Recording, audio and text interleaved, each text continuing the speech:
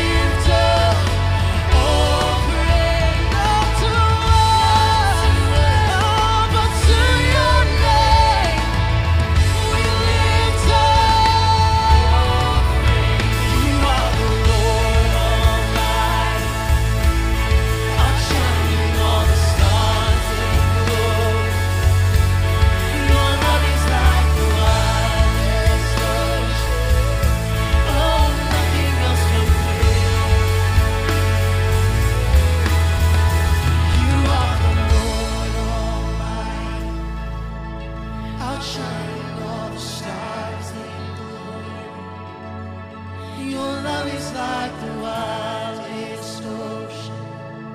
Oh, nothing else compares. You are the Lord. You are the Lord Almighty.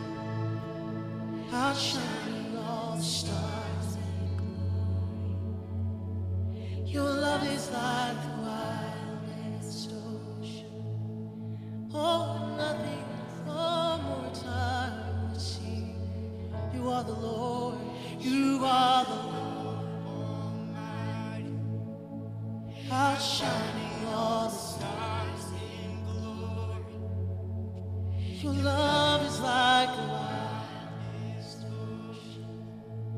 Oh, nothing else compares. Nothing else compares to you, our God.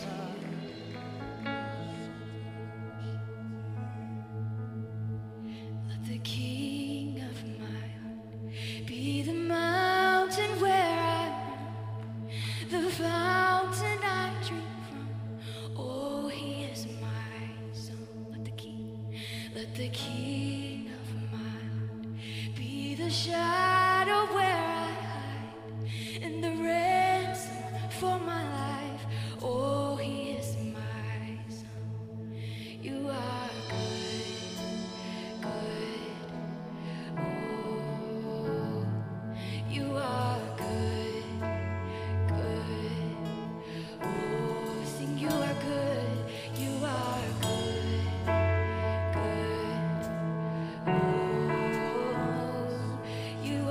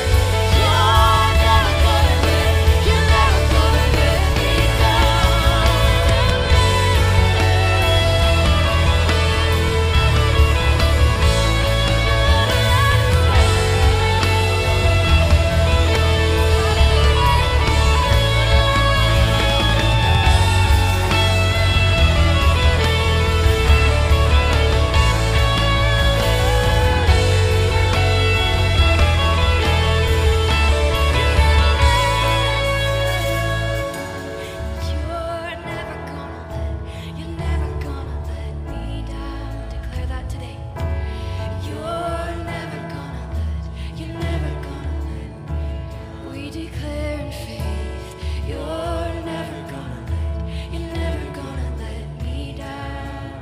You always come through. You always come through. Oh, you're never gonna let me down. No, you're never gonna let me down.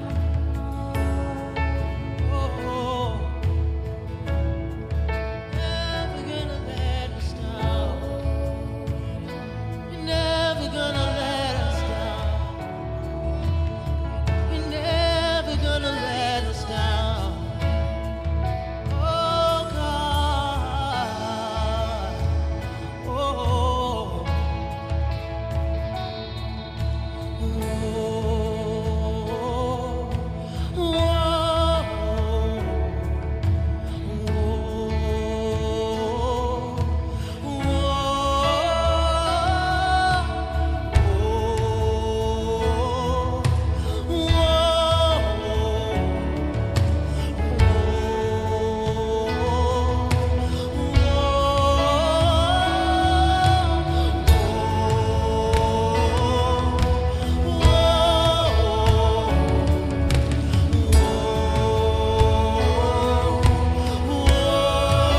From your heart, let's sing.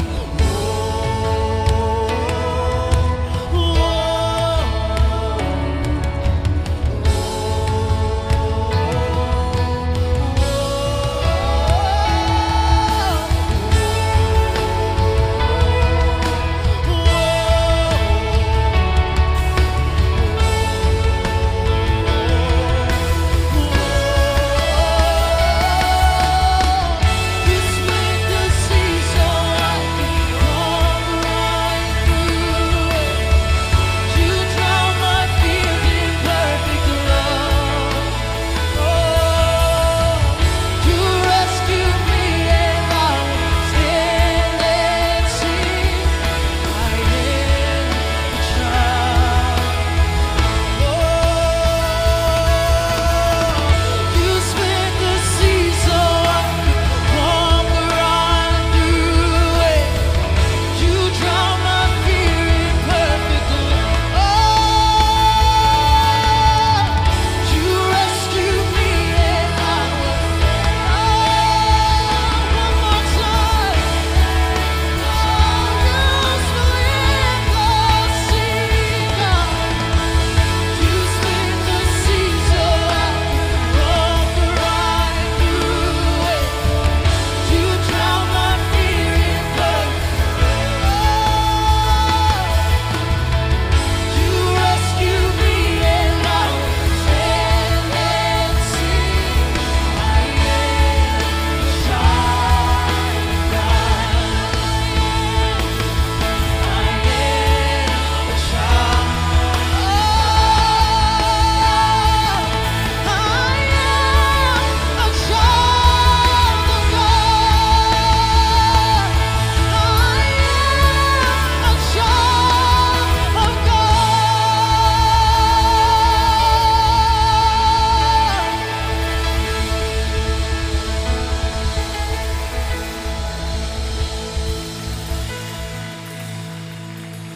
'Cause I'm no longer a slave to fear.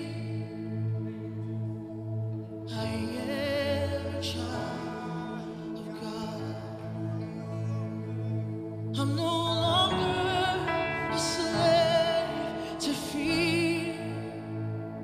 Oh, I am. Declare that over your life this morning. Declare it. I'm no longer a slave to fear. I am a child. One more time, let's sing. I'm no longer.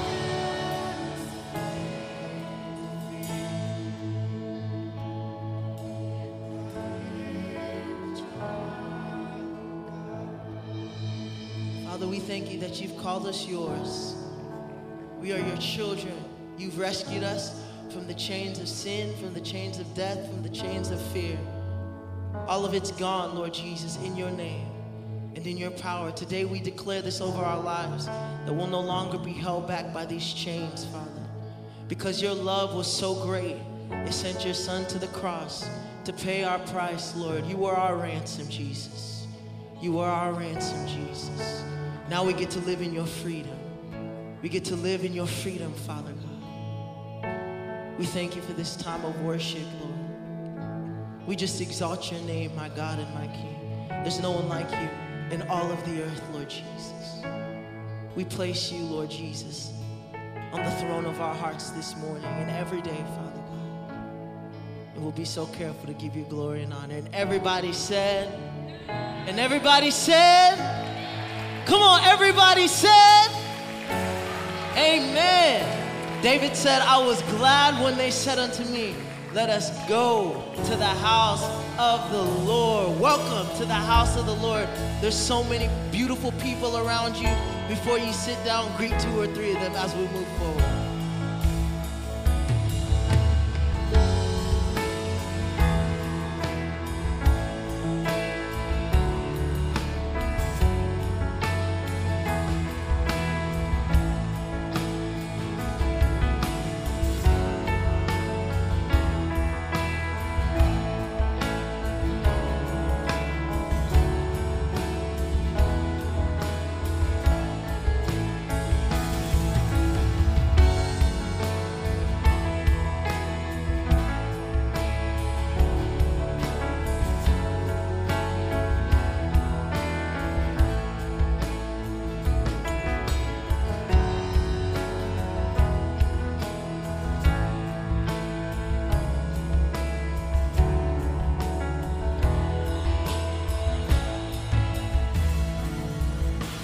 Well, good morning, church family. Yes, yes, yes, yes. So good to declare God's praises this morning with you. Declare a goodness of a God who will never fail us now that we are His. Man, I am excited. You can feel God in this room, and I know that He has great things in store for us. If you're new to the assembly this morning, we just want to take a second, and in the seat back in front of you, there's a Connect card. We'd love to connect with you, have an opportunity to just let you know some of the great things we have happening here. If you've had a chance to attend the church but haven't checked out Grow Track, next Sunday at 9 o'clock, we kick off Grow Track, and we would love to have you come and be a part of what our church is all about. You'll find out some great ways for you to plug yourself in, to be a part of the unshakable kingdom of God that is happening right here at the assembly in Broken Arrow. Well, we have an exciting week ahead. Our kids ministry has a swim day. With this heat, there's nothing better than jumping into a pool at Forest Ridge, 9 o'clock Wednesday morning. You can get more details online. Show up, bring a bathing suit, and you guys can have just a great time as you swim. Well, one of my great mentors said, without a devotional life, you will have an emotional life. So we have some resources available to you out in the lobby, $5. You can get, Steve is excited, so go get some books, 2 or 3, and just continue on in your personal development. Love to just invest in you guys as you have a chance to check some of that stuff out. Well, we have a Save the Date coming up in September. There is a great women's ministry event. We'd love to have you just check out a short clip of what it's going to be about.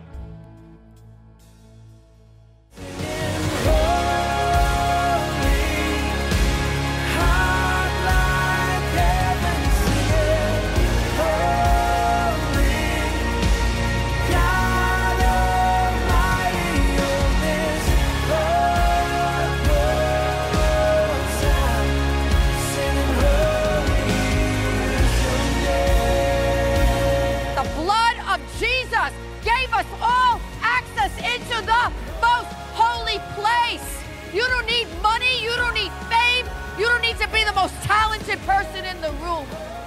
You have access by the blood of Jesus. The blood of Jesus has leveled the playing field for all of us.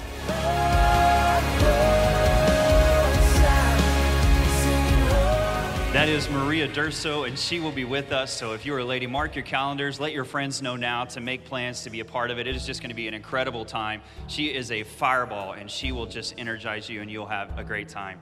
Well, for me, this is one of the busiest times of the year. I know for you it may be summer, but we're on the precipice of kicking off our short-term missions trips for this summer. If you are going to go on a short-term mission trip, whether kids, teenagers, or adults, would you just stand right now? I want to take a chance to recognize you. Look across here. We have almost 100 people total going on a short-term missions trip. And if you guys will just stay standing, here's what I'd like to do. I'd like for us in these next few minutes, as the ushers make their way, I want to pray a prayer of blessing upon every person who's taking the good news of the gospel to a place around the world. We have trips to Malawi, D.C., Kansas City. We're going to Belize tomorrow early in the morning. Kansas City will leave. I'm telling you, our church is expanding the good news to all people. And you guys have been a part of that. You're partnering. Some of you are giving your time, your energy, your money. And if you're around one of these people, I just want you to place a hand on them, stretch out your hands, pray for them that God will anoint them powerfully as they make connections tomorrow that will be an everlasting connection to the kingdom of God and the cause of Christ. Let's pray. God, we thank you for the opportunities to partner with you. We thank you that we can learn and grow in moments like this. But God, we thank you that you send us out to a lost and dying world with the good news of the gospel. God, I thank you that there's not a people group that you don't affect with the good news of your Son, Jesus Christ. And God, we thank you that you entrust that ministry to us. And I pray that you would anoint every team, every member, God, that you would be with them. God, that you would be with travel, that you would be with every detail, every planning, every airline flight. God, I pray right now that you would just make things go smoothly so that we can minister as effectively as possible to those that need to hear about you. God, we thank you that you allow us to partner with you in kingdom work. And God, we pray right now that as we go, that there would be blessings that follow because of who you are and what you're going to do in lives. In Jesus' name we pray, amen.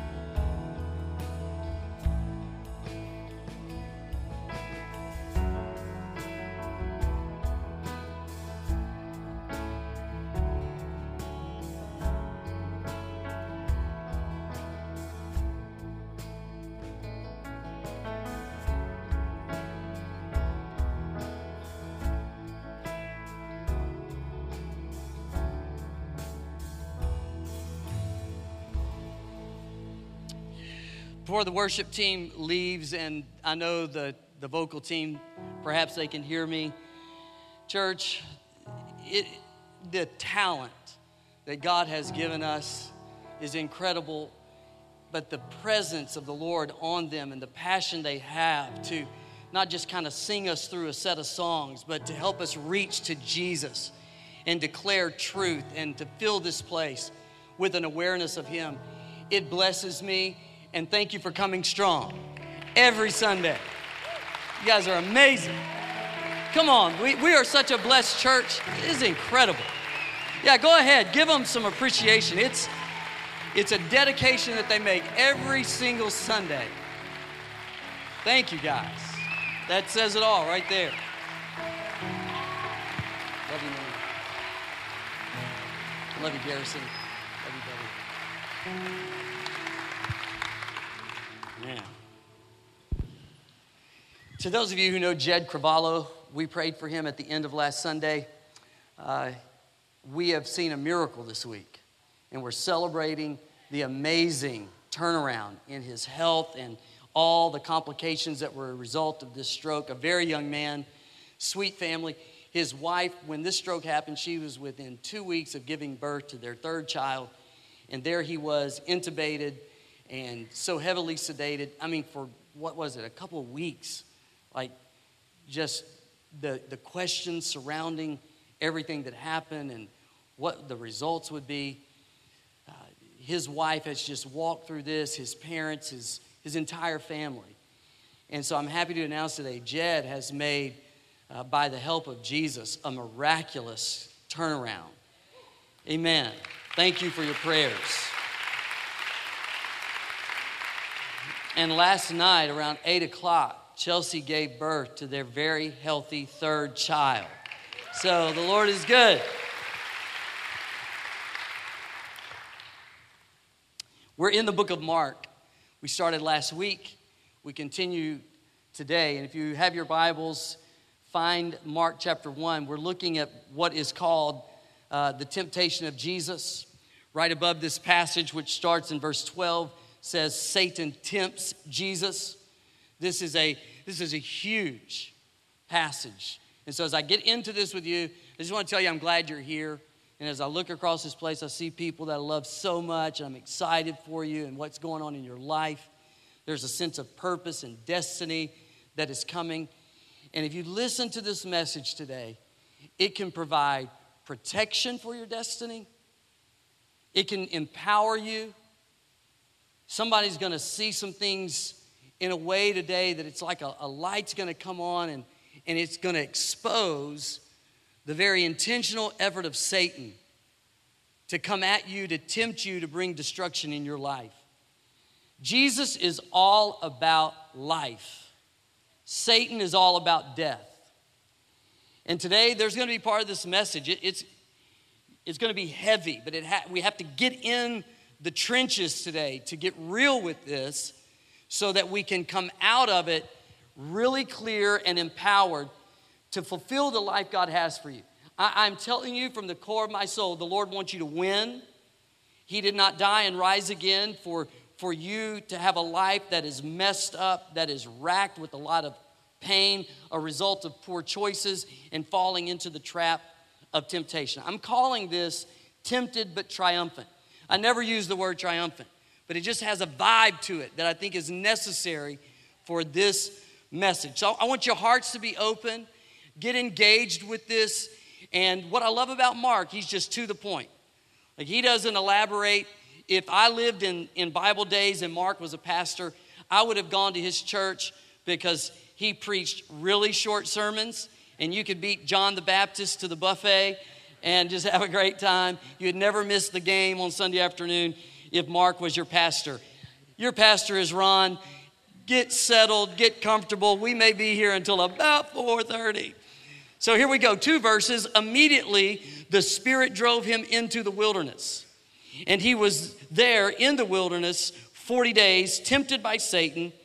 And he was with the wild beasts, and the angels ministered to him. Amen, let's go home. That's Mark's description of the temptation of Jesus. He captures the power of it, but let's make sure we get it by being reminded that there were 3 amazing, significant temptations: lust of the flesh, lust of the eyes, and the pride of life. And how Jesus is going to manage this will mean everything to you and me. If he doesn't win this epic battle, then the crucifixion means nothing. It matters not that he can rise from the dead if he misses it in this temptation. Because when he goes to the cross, he has to go there as a perfect sacrifice. But he had to be tempted in all points like as we are, so that fully God and yet fully man, when he goes to the cross, he is triumphant, dying and rising again, so that now we have the power to live the life we're saved to live. So when Luke talks about the temptation of Jesus, he stops and puts the genealogy of Jesus in between Jesus coming out of the river Jordan from being baptized and going into the wilderness. Mark, he just says Jesus is baptized by John the Baptist. The voice of God is heard. The Holy Spirit comes down. It's amazing, and that's the beginning of Jesus' ministry. And right at the beginning of his ministry, Satan comes with this assault on his character and this epic battle. Now, what we don't get in Mark is that it wasn't just 40 days and then he was tempted. He had fasted 40 days. And that's important to know. And then Satan comes with this fury of temptation. But why does Luke put the genealogy between him being baptized in the Jordan and going into the wilderness? Because Luke wants us to get the fuller context. When Jesus responded to the temptations, he did so with Scripture. Scripture from the book of Deuteronomy. Not just any random passage, but Moses spoke these words, and now Jesus is repeating them. Moses spoke them at the end of 40 years of Israel wandering in the wilderness and constantly messing it up. But Jesus, after 40 days, like a parallel, yet with a great contrast, after 40 days, he is tempted and he gets it right. Now, there's a point there because Israel in the Old Testament was called like the son of God, God's nation, God's people, and they mess it up. But then here comes Jesus. John the Baptist says he is the Christ. He's the Messiah. He is the Son of God. Ties it back to Yahweh, back into Israel, so everybody listening would know this isn't just anybody. This is the Son of God. And he goes and is tempted. And instead of messing it up, he succeeds perfectly. Now when he goes to the cross and he rises again, he can ultimately ascend and be seated at the right hand of the Father, having been tempted in all points like as we are, yet without sin, the victorious, awesome, almighty Son of God, our Savior. It's the most amazing news. Now, the genealogy doesn't just take us back to Israel, but back to the Garden of Eden. In the Garden of Eden is what we call Adam, the first Adam, and Jesus in the New Testament is called the second Adam. The first Adam was in a place of perfection. He had everything he wanted. He could have anything at his disposal. Just imagine him, there's fulfillment. Jesus, the second Adam, is at the end of a 40-day fast, and there's physical hunger, and Satan comes and tempts him. Adam messes it up, but the second Adam wins the victory. See the parallel, yet in great contrast. The first Adam made horrible choices, and as a result, a curse fell on the human race to where we don't have to sin to be sinners. We're literally born with a sin nature. Because of the choice of the first Adam, that curse fell on the whole human race. But the second Adam, Jesus Christ, comes and he is tempted, but he doesn't mess it up. He succeeds, ultimately dies in our place, an adequate, effective sacrifice, satisfying all the justice of God and the penalty and price of sin. And he rises again, and in so doing, he reverses the curse and throws a door open to whosoever will to be saved, forgiven, and put on a path of destiny for which we are all created. That's where we get excited. That's the good news. So that's kind of context. Like Mark is like he was led in the wilderness. He was tempted. Wild beasts were there. Angels came and ministered to him. It's awesome. He won. Drop the mic. Luke says, wait a minute. Let's elaborate on it. So what does all of this mean? What does it mean to you and me? So he's the second Adam and he wins the victory. What about this afternoon when we're tempted, or tomorrow? What about when you come into the temptation where everything inside of you wants to go for it? Can we be tempted and yet triumphant? And I'm submitting to you today, yes, but I want to have a real talk. I want to have a conversation with you and let you just take this in and process it and see how it can help you. When we talk about temptation in the Bible, it's a fishing term. The Greek word for temptation becomes a picture, and it's the angler who so effectively casts the bait and works the lure that the fish cannot resist, the fish strikes, the fish is caught, the fish is trapped. The enemy, the ultimate angler, Satan himself, wants to so get your attention that you are led away of your own evil desire, lust. And when that evil desire conceives, it gives birth to sin. And then sin matures, and when it's full grown, the Bible says, it doesn't give birth to where you're happy and satisfied. It gives birth to death. Today, I want to expose the ultimate angler. I want to paint a picture that you can't miss. I want to give you some support and a workable lead on winning. Let's pray. Lord Jesus, with our hearts open, our minds are ready, help us out. There are people here, they're on the verge of getting married, and I want that marriage to be the best. I want it to just go from one level of fulfillment to the other. and yet you are trying to dismantle every marriage covenant. So let this speak to people who are married. Let this speak to people who are engaged. Let this speak to all of the single people in this room and the kind of season they're in and the temptation associated with their season. Let this speak regardless of age or gender, because Lord, we know the enemy has no respect for our age or our season of life. He is coming to allure us so that it can bring death. You have come to give life, and we want to be all about it in Jesus' name. And everybody said, I was blessed by a dad who took me fishing. At a very young age, he started teaching me how to use the most basic rod and reel and cast. And I remember my brother and I in this little flat-bottom fishing boat. Dad's in the front, I'm in the middle, brother's in the back. And we are casting. And at that age, casting to me was more fun than catching. Maybe because I hadn't caught enough fish, because we did a lot more fishing than we did catching.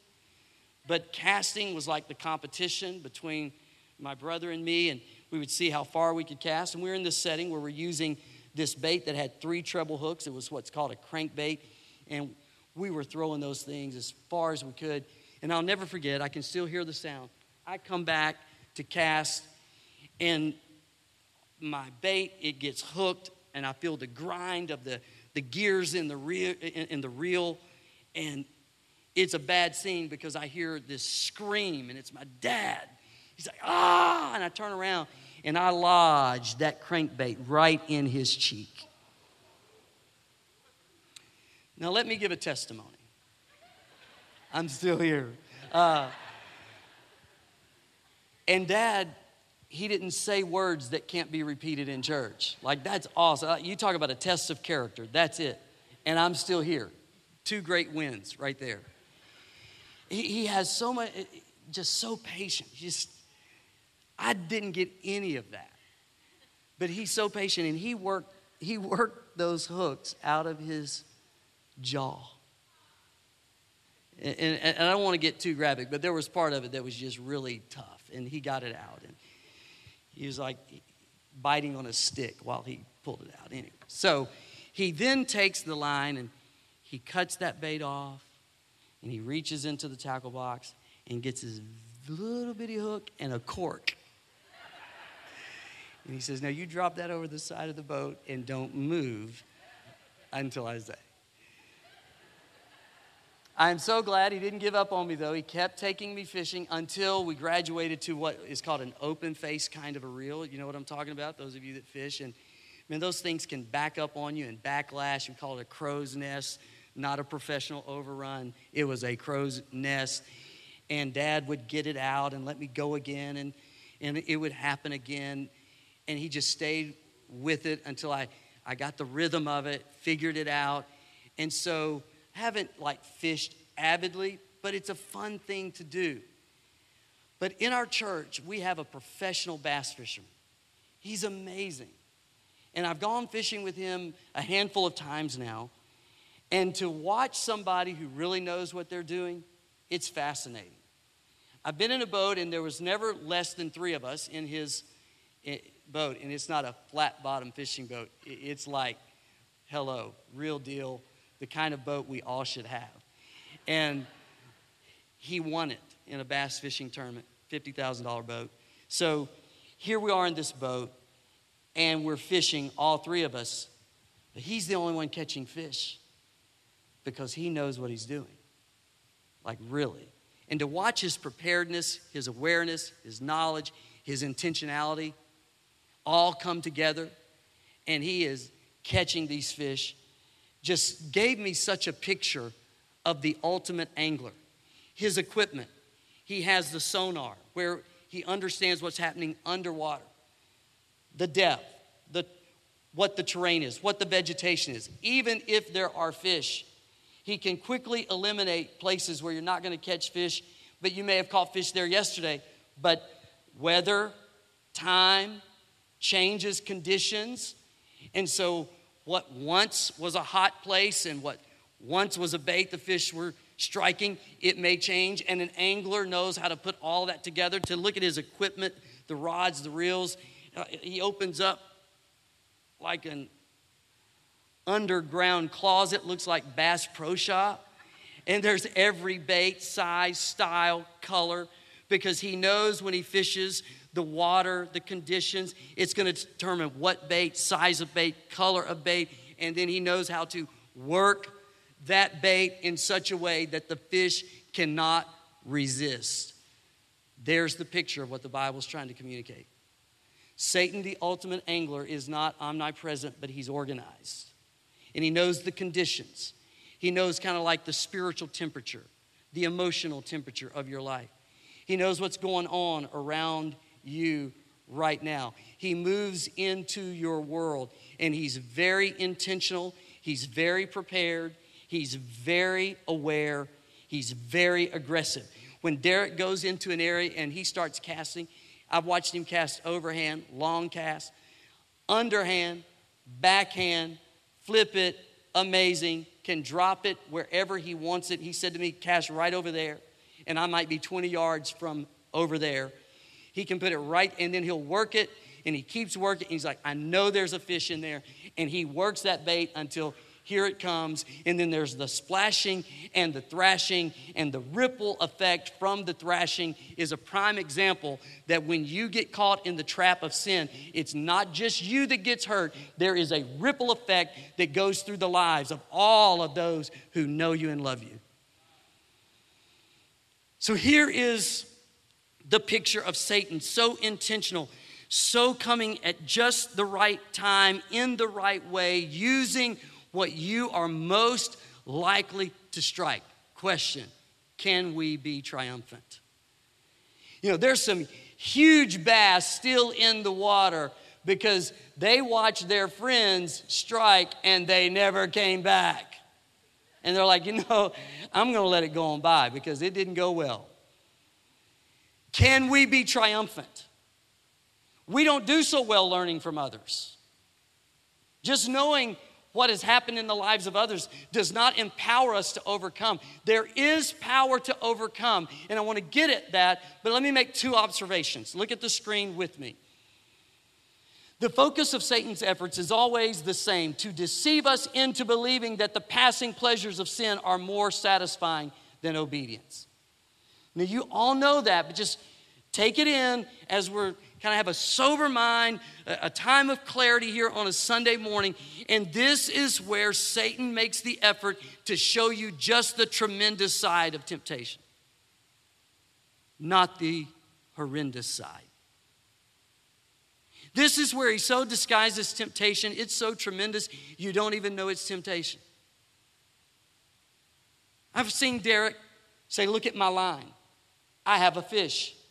That fish has taken the bait, but Derek hasn't set the hook. That fish is taking off. That fish is thinking, this is my day. This is awesome. He has no idea what's in his future. It is so tremendous that he doesn't even realize he's just taken temptation. Then the hook is set, and it gets horrendous.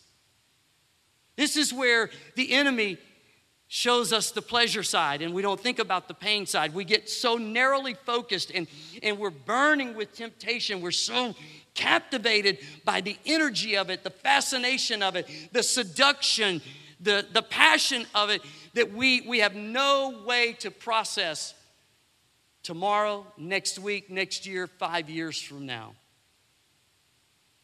This is where he only shows us the bait, but he hides the hook and makes us think that obedience doesn't pay. Second observation. Temptation is often strong because it comes in the form of an enticement to satisfy legitimate needs through illegitimate means. This is probably the way temptation happens the most. When Jesus says at the end of a 40-day fast, there's nothing wrong with eating. Satan tempts him to turn a stone into bread. After 40 days, I try to turn anything into bread. Like no food, 40 days, you're hungry. And there's nothing wrong with eating. There's nothing wrong with bread. That's legitimate. But in that context, Jesus would have been meeting a legitimate need through an illegitimate means. There's nothing wrong with satisfaction. There's nothing wrong with relief if you are in a very tough season. But if Satan dresses relief and satisfaction in a temptation that you have to sin to get the relief and the satisfaction, then you have met a legitimate need through an illegitimate means, and that's sin. We tracking? See how this works? Think about the things that come against you. Probably in and of themselves, it's not sin. But if you satisfy that leading and that longing outside of scriptural boundaries, it is sin, and sin brings death. Like it works such a destructive pattern on the inside. It can destroy relationships. It can destroy your sense of identity. It can take away your confidence. You'll lose the ability to relate to people, to hold a job successfully. The devastating consequences. See, here's the thing. We don't get to choose the consequences. So this is where you take sin so seriously. This is where you take it as seriously as the Bible says it. There is grace for you no matter what. This is a day of good news, but in this moment I want to tell you sin is as serious as the Bible makes it. Sin is destructive. Sin and Satan is playing for keeps. No one is ever addicted enough for Satan. He's not about just sidetracking you or distracting you. He is intentionally planning and working for your destruction. So take sin that seriously, and then you might see, wait a minute, I'm going through such a struggle and I need some relief, but yet if I do that, I'm gaining relief through a sinful means, and that will only make it worse. I'm empty, I want fulfillment. But I know if I go after him, he's married, that's out of bounds. If I go after her, that's out of bounds. I have 3 kids at home, I'm worn out, life is tough, finances are less than what they need to be. He's so caught up trying to make ends meet. We don't talk like we should. We don't relate like we should. Intimacy, what is that? And then you start seeing somebody in your routine that seems, just creates a little electricity, a charge. Enter a conversation, emotional energy, emotional needs start being met. It can move into to even farther to where sexual energy gets involved. And like that fish, you've taken the bait. What you needed was legitimate. How you are getting it is illegitimate. So how do we triumph? Here's number 1. My encouragement to us is to know yourself. And here's the question I've crafted. This gets right to the bottom line. Ask the question often. If I were the devil, where would I attack me? And immediately you know the answer. We don't need to go off and get a journal and get alone, spend 30 minutes or an hour, or I'm going to take a day and I'm going to get the answer to that question. You already know. See, a great angler, Derek goes in and he says, here, I have all of these different lures, but here's the one that's going to work today. In this place, at this time, this is going to work. A great angler is not interested in using a bait that fish aren't biting. If you were the devil, what bait would you use to lure you? Now, when you get that, you can now be proactive because you're identifying weakness, you're identifying vulnerable spots, you are identifying maybe where you failed in the past, which is probably a strong indicator of what the enemy would like to use yet again. So that leads to this second thing. Look at it with me. Confront and conquer temptation at the beginning, not at the end. Like, if you're not being tempted right now, set some things in order because temptation's coming. But when you get in the heat of the temptation, it is hard to think about legacy, testimony, influence, people you love, people that are going to be hurt by it. You get caught mentally, physically, emotionally in the attraction and desire. Evil desire starts going, and you can't do the math to where if 2 + 2 = 4, I don't like 4, so I'm not going to do it. No, while you're sober-minded, this is where you say, okay, I know how he's most likely to attack me, so what can you do to create an environment that makes it difficult for Satan to get at you? We can never live a life where we're not tempted. You can't create an atmosphere around you where you're not tempted because he can come right to your mind at any point. But when he comes to your mind with what's most likely to get at you, are there things that you could eliminate from your environment that would give that temptation greater horsepower? See what I'm saying? And you know what that is for you. I know what that would be for me. So it allows me to take some action. You cannot eliminate desire. You have to elevate desire. And this comes to my next point, to me, which is the foundation, the most important one. The other two, no one will even think about them if we don't get this one right here. Here is the number one way to triumph over temptation. Stay in perpetual fascination with Jesus. Right there. Love Jesus. The enemy is all about you becoming casual in your Christianity, lukewarm in your relationship with Jesus, to where sin looks way more attractive than it really is. To where you can be in a temptation and it doesn't even feel like you're in a temptation. Like it's that deceptive, and you've so weakened your relationship with Jesus that you can't even consider the aftermath. A perpetual fascination with Jesus. If you are casual in your love for Jesus, you will not be strong in your resistance to temptation.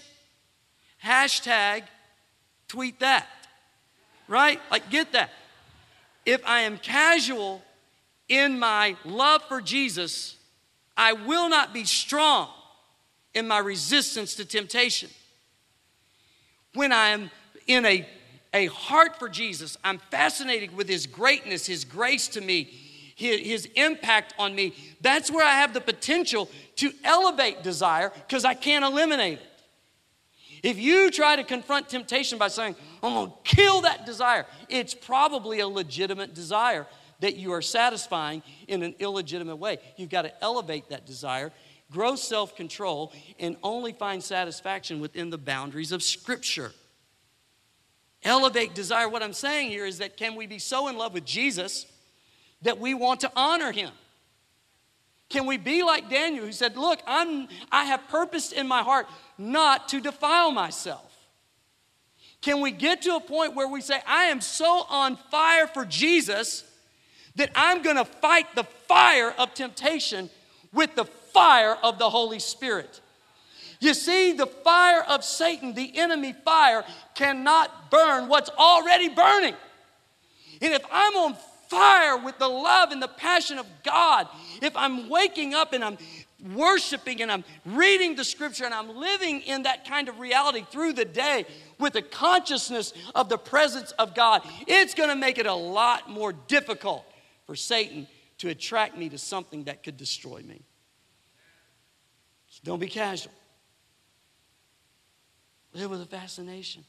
If we get this, then you would be willing to ask the question, what's the devil most likely to use?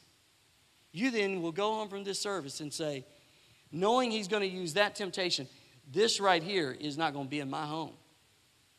This person doesn't get to hang around me anymore because he or she makes it too easy.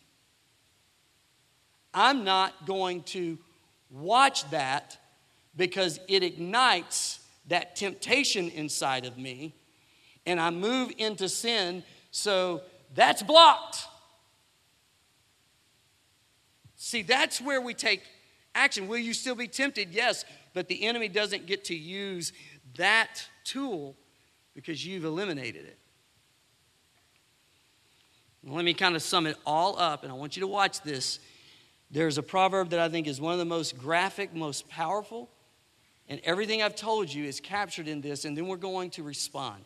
This is Proverbs 7. Let me set the context. At the window of my house, I look down through the lattice. Now, let me explain. This is Solomon writing, and it's like he's in a second-story apartment. He's looking down on the Rose District. He's seeing the activity. He's seeing the flow of life.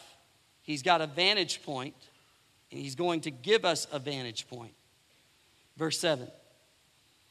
I saw among the simple, I noticed among the young men, a youth who had no sense. I don't want any teenager to get offended by that. Let me explain. He's saying, here's a young man. If this young man had more life experience, he may be a little bit more alert to what's about to happen to him. But what Solomon is getting at is how many people who do have the life experience get in a situation where they ignore where they know their path is taking them. For there is a way that seems right, but the end is destruction. Verse 8. He was going down the street near her corner, walking along in the direction of her house. Direction. Watch the fish come out and start following the bait. Direction. Direction leads to a destination. Comes out at twilight as the day was fading, as the dark of night set in. Environment. Probably not the wisest place to be at that time. Verse 10. Then out came a woman to meet him, dressed like a prostitute and with crafty intent. Dressed like a prostitute, but she wasn't a prostitute. This is important to know. Verse 11. She is unruly and defiant. Her feet never stay at home. Now in the street, now in the square, at every corner she lurks. But to the young man, it doesn't look like she's lurking. This is Solomon who's giving us a vantage point. Verse 13. She took hold of him, kissed him, and with a brazen face she said, listen to these words. Today I fulfilled my vows, and I have food from my fellowship offering at home. Which in this context, this lady is relaxing the boundaries of her spiritual journey to make room for this sin. You know you're in a dangerous place when you know truth, but you have found a way to rationalize the sin and make it fit within the context of your relationship with God. Church people, church-going people, Christ-following people, dial into that. This is how the natural mind and evil desire and the work of Satan will come against us until we have placed it as okay, even though we are followers of Jesus. Verse 15. So I came out to meet, look at you. I looked for you and have found you.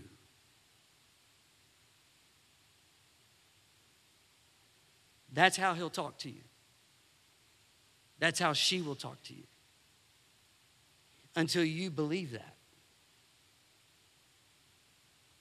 Solomon's going, she's lurking.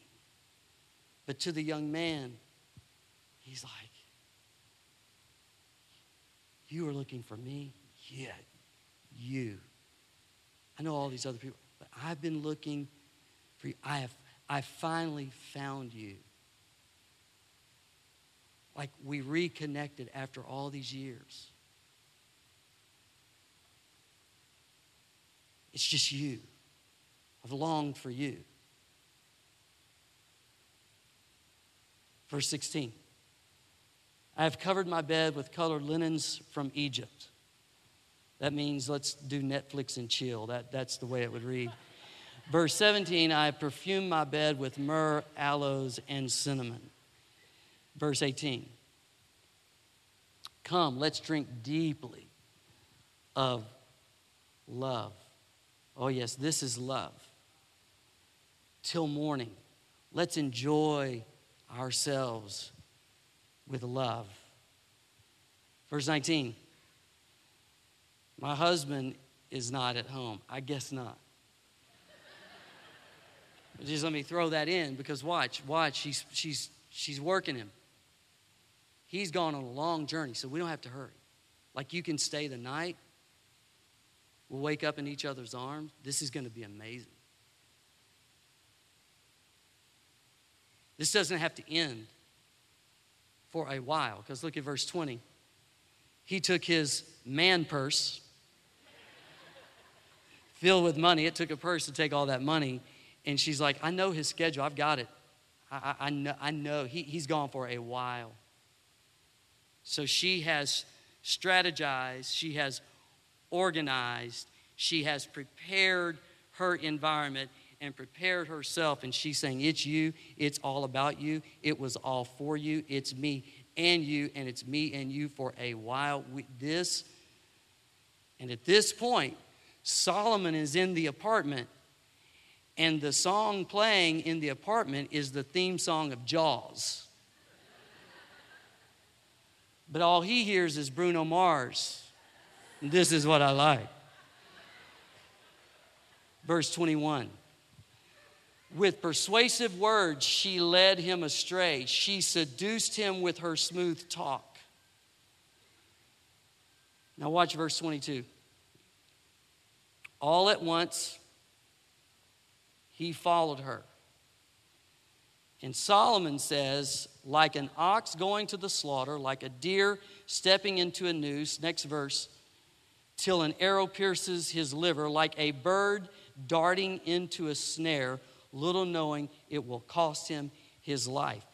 This guy's hearing Bruno Mars. He's hearing It's All About Me. This is love. This is the Notebook.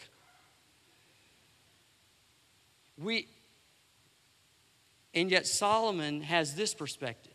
You're an ox about to be slaughtered. You're like a deer that gets caught in a net, and the hunters are in hiding. And once you're caught, they're going to come out with spears, and they're going to murder you. You're the bird that is darting. You're going right into a trap. But you couldn't have convinced the young man of that, because he's only been shown the bait. And Solomon's like in that second-story apartment just wanting to say, stop. Stop. Maybe the Holy Spirit is saying to you today, stop. Because it's not what you think. It's not going to turn out the way you think. It's not going to be all that. It will be good. It will be pleasurable. No one would sin if it wasn't fun, if it didn't have a tremendous side to it, if it didn't have pleasure to it.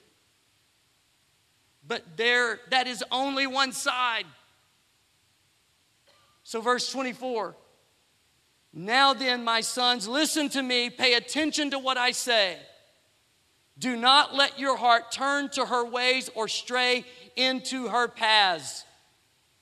Many are the victims she has brought down. Now, she can be whatever the vice is in your life. And it feels so amazing and it's so awesome, but I'm telling you, you're going to line up with all the other victims that have been brought down. Her slain are a mighty throng. Verse 27, and finally, her house is a highway to the grave, leading to the chambers of death. Because when A man is tempted, a woman is tempted. It is when their evil desire conceives and gives birth. And it gives birth to sin. And when sin is full grown, no one's going, woo! They're going, what was I thinking? Because it brings death. As the worship team comes back,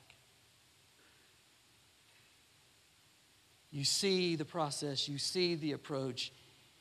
The value of your life and your future are worth way more than the temporary pleasure of sin. The way of the sinner is the hard way.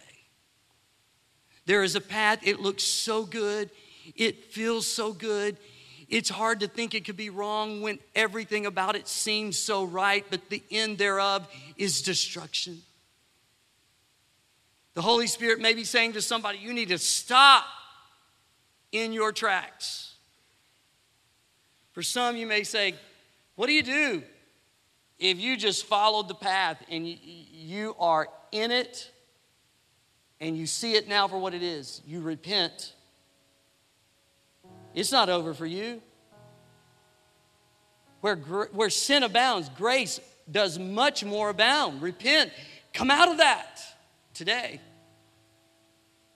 If you're in that zone where you're like, nobody knows, nobody's going to know, it's not worth it.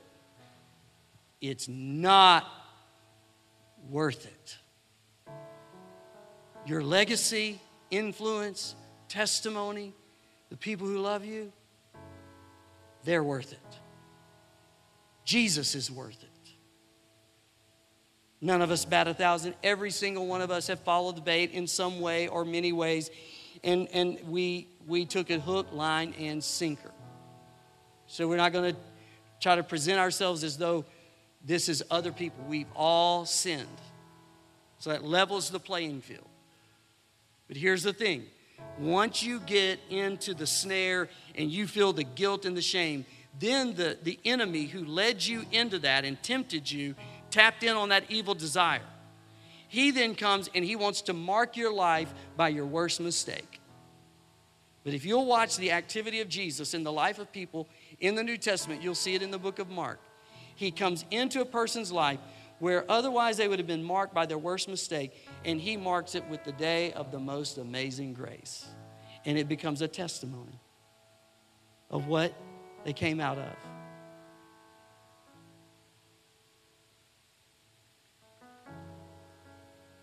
Today, you can be marked by that grace. Today, you can be marked by freedom and an opportunity. If you'll shine some light on it, it'll start to die. A young man came up to me after the first service, and he said, that's the message that I put into practice several months ago. And he said, just tell everybody it works. He said, I got honest, I got real with where I was and what I was doing. I sought help. Man, there's something in my heart right now. You want help? House of God, help of others. Don't dare miss church. Don't be late for church. Put yourself in these seats in advance of the service starting. Don't miss one part of the worship experience. Put yourself under the impact of God's word, the atmosphere of his presence. Get into a small group where the word of God, give your house of God. And in that context, somebody is going to say, you know what? This is my story. And you will find yourself going, well, that's my story, but I'm not where you are. And they will give you a living example of what grace can do. You're safe with them. You don't have to feel like you're the only one. If we all got just real and came up one after the other and took the microphone, in one way you say, you mean you did that? And in reality, it's like, yes. He did it, she did it, I did it. Because we all fight temptation. If we just confront it, we'll find help, we'll find holiness, we'll be able to separate from it, we'll elevate desire. In a year from now, people would struggle even believing that that's where you were because of how beautiful the transformation will be. Now, if you take this to heart, it can change your future. It can save your marriage. It can save your family. It can save your destiny. It can set you up for all that God has for you if you will take this to heart. And just let the temptation go on by, because the temptation's not sin. I struggled with that as a teenager. It's like I had to learn temptation's not sin. It's what you do with it. It's what you do with it. I believe somebody wants that help today. Would you just close your eyes? Where are you in the process? What do you need? How could the Lord help you today? He's willing. Lord Jesus, I pray for everyone, because it's an everybody moment. For those that are being tempted to check out the danger zone, the sin zone. They haven't even tampered with it, but the thoughts are coming. The attraction is trying to grow. May they see it for what it is and confront it now and elevate desire. For those that are tracking down that road and the music is playing and it's all lining up, it is really becoming a heated experience. Move into that with an awakening of reality. For the person who took the bait and got hooked by the sin, set them free. Set them free as they come with repentance, honest confession. Set them free. Lord God, our past does not have to be our future. That's the power of your grace. The shame and guilt associated with sinful choices that we've all made, you will lift that guilt and shame and release us to the freedom of a great future and a purpose-filled future without the residue or the nagging impact of guilt. We're free. We can be clean. We can be forgiven. That is your grace. We can then forgive others. We can move on and find all that we could ever desire in you. In you. Thank you, Jesus, for helping us. Thank you for making us not only better, but changing us. Because this is, the gravity of it is, it's life and death. And we choose life. We choose life. The life-giving relationship and source in you. Lord, all of us, I just feel like somebody right now, you're just inundated with a terrible, sinful mistake. If you've asked God to forgive you, you have to forgive yourself. Now, do that. Do that. Because He's forgiven you. He orients you to the future. You're forgiven. Doesn't matter what happened, if there was damage and wasted time and whatever. There's forgiveness. There's forgiveness. Now move on.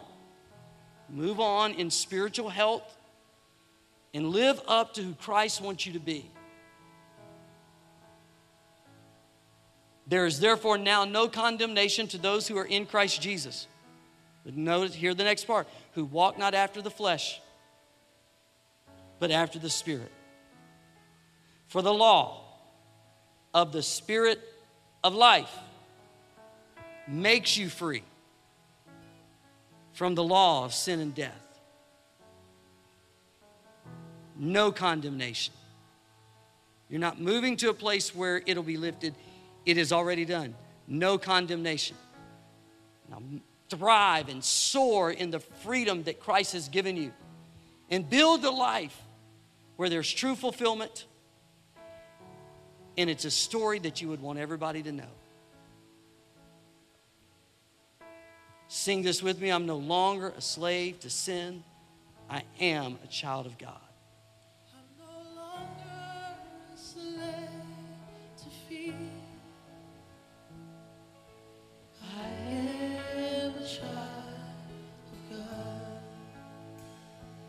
I'm no longer a slave to fear.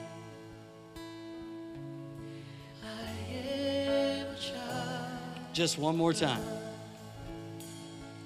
I'm no longer a slave to fear. I am a child of God.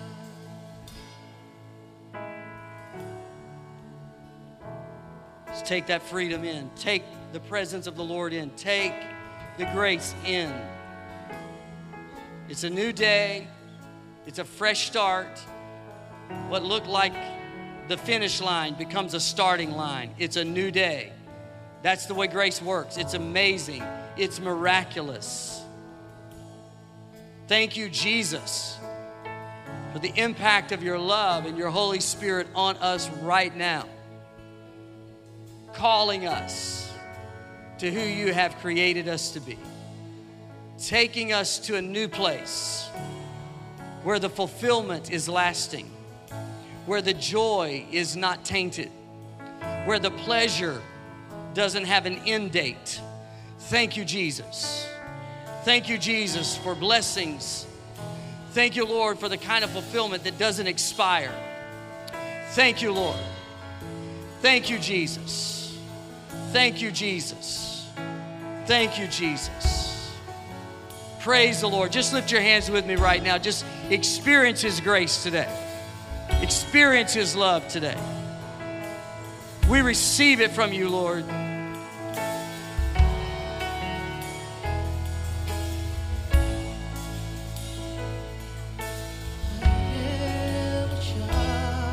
You made a way where I could walk right through it. Come on, sing it today. You split the sea so I could walk right through it. You drowned my fear in perfect love. Thank God. You rescued me and I will stand and sing. I am a child. He has brought you out. Sing it with me today.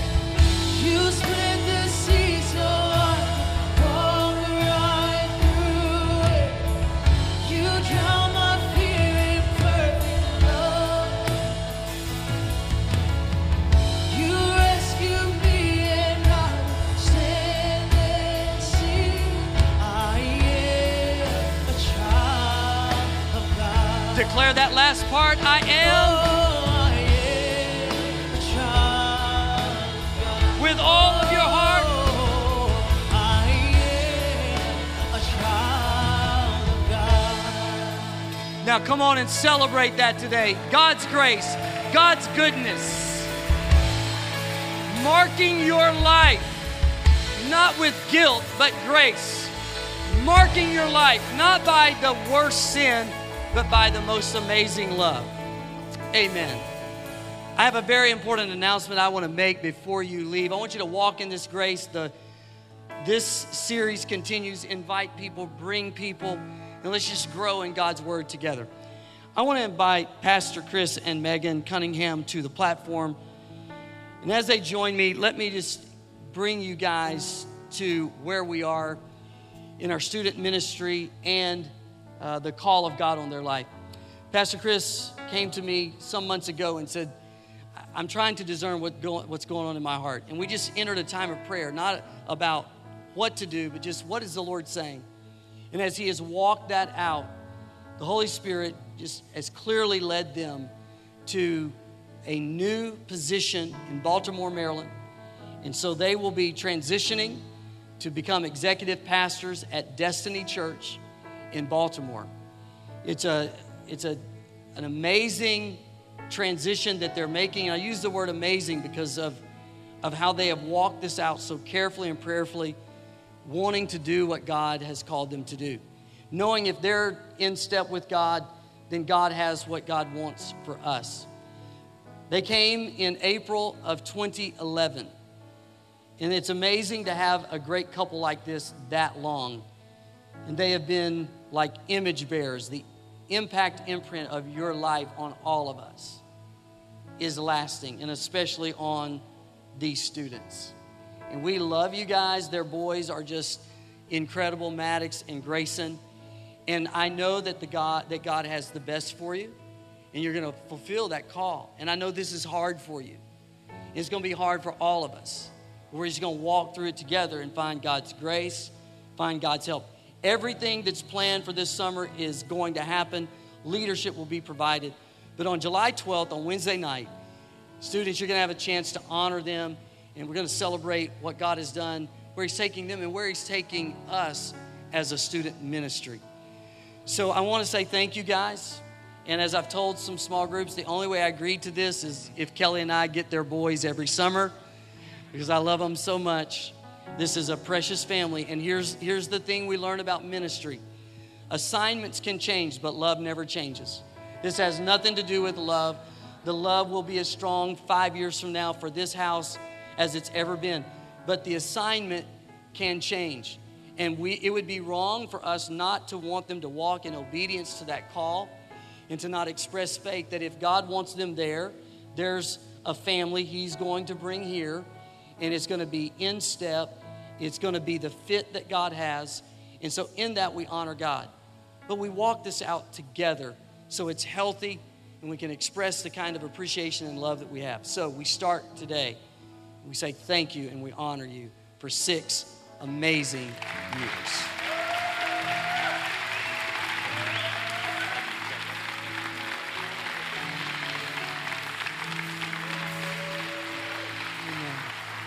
They're going to be standing right here. Young people, you can hang out with them. We'll hang out together. Love all of you. Have an awesome afternoon. You're triumphant.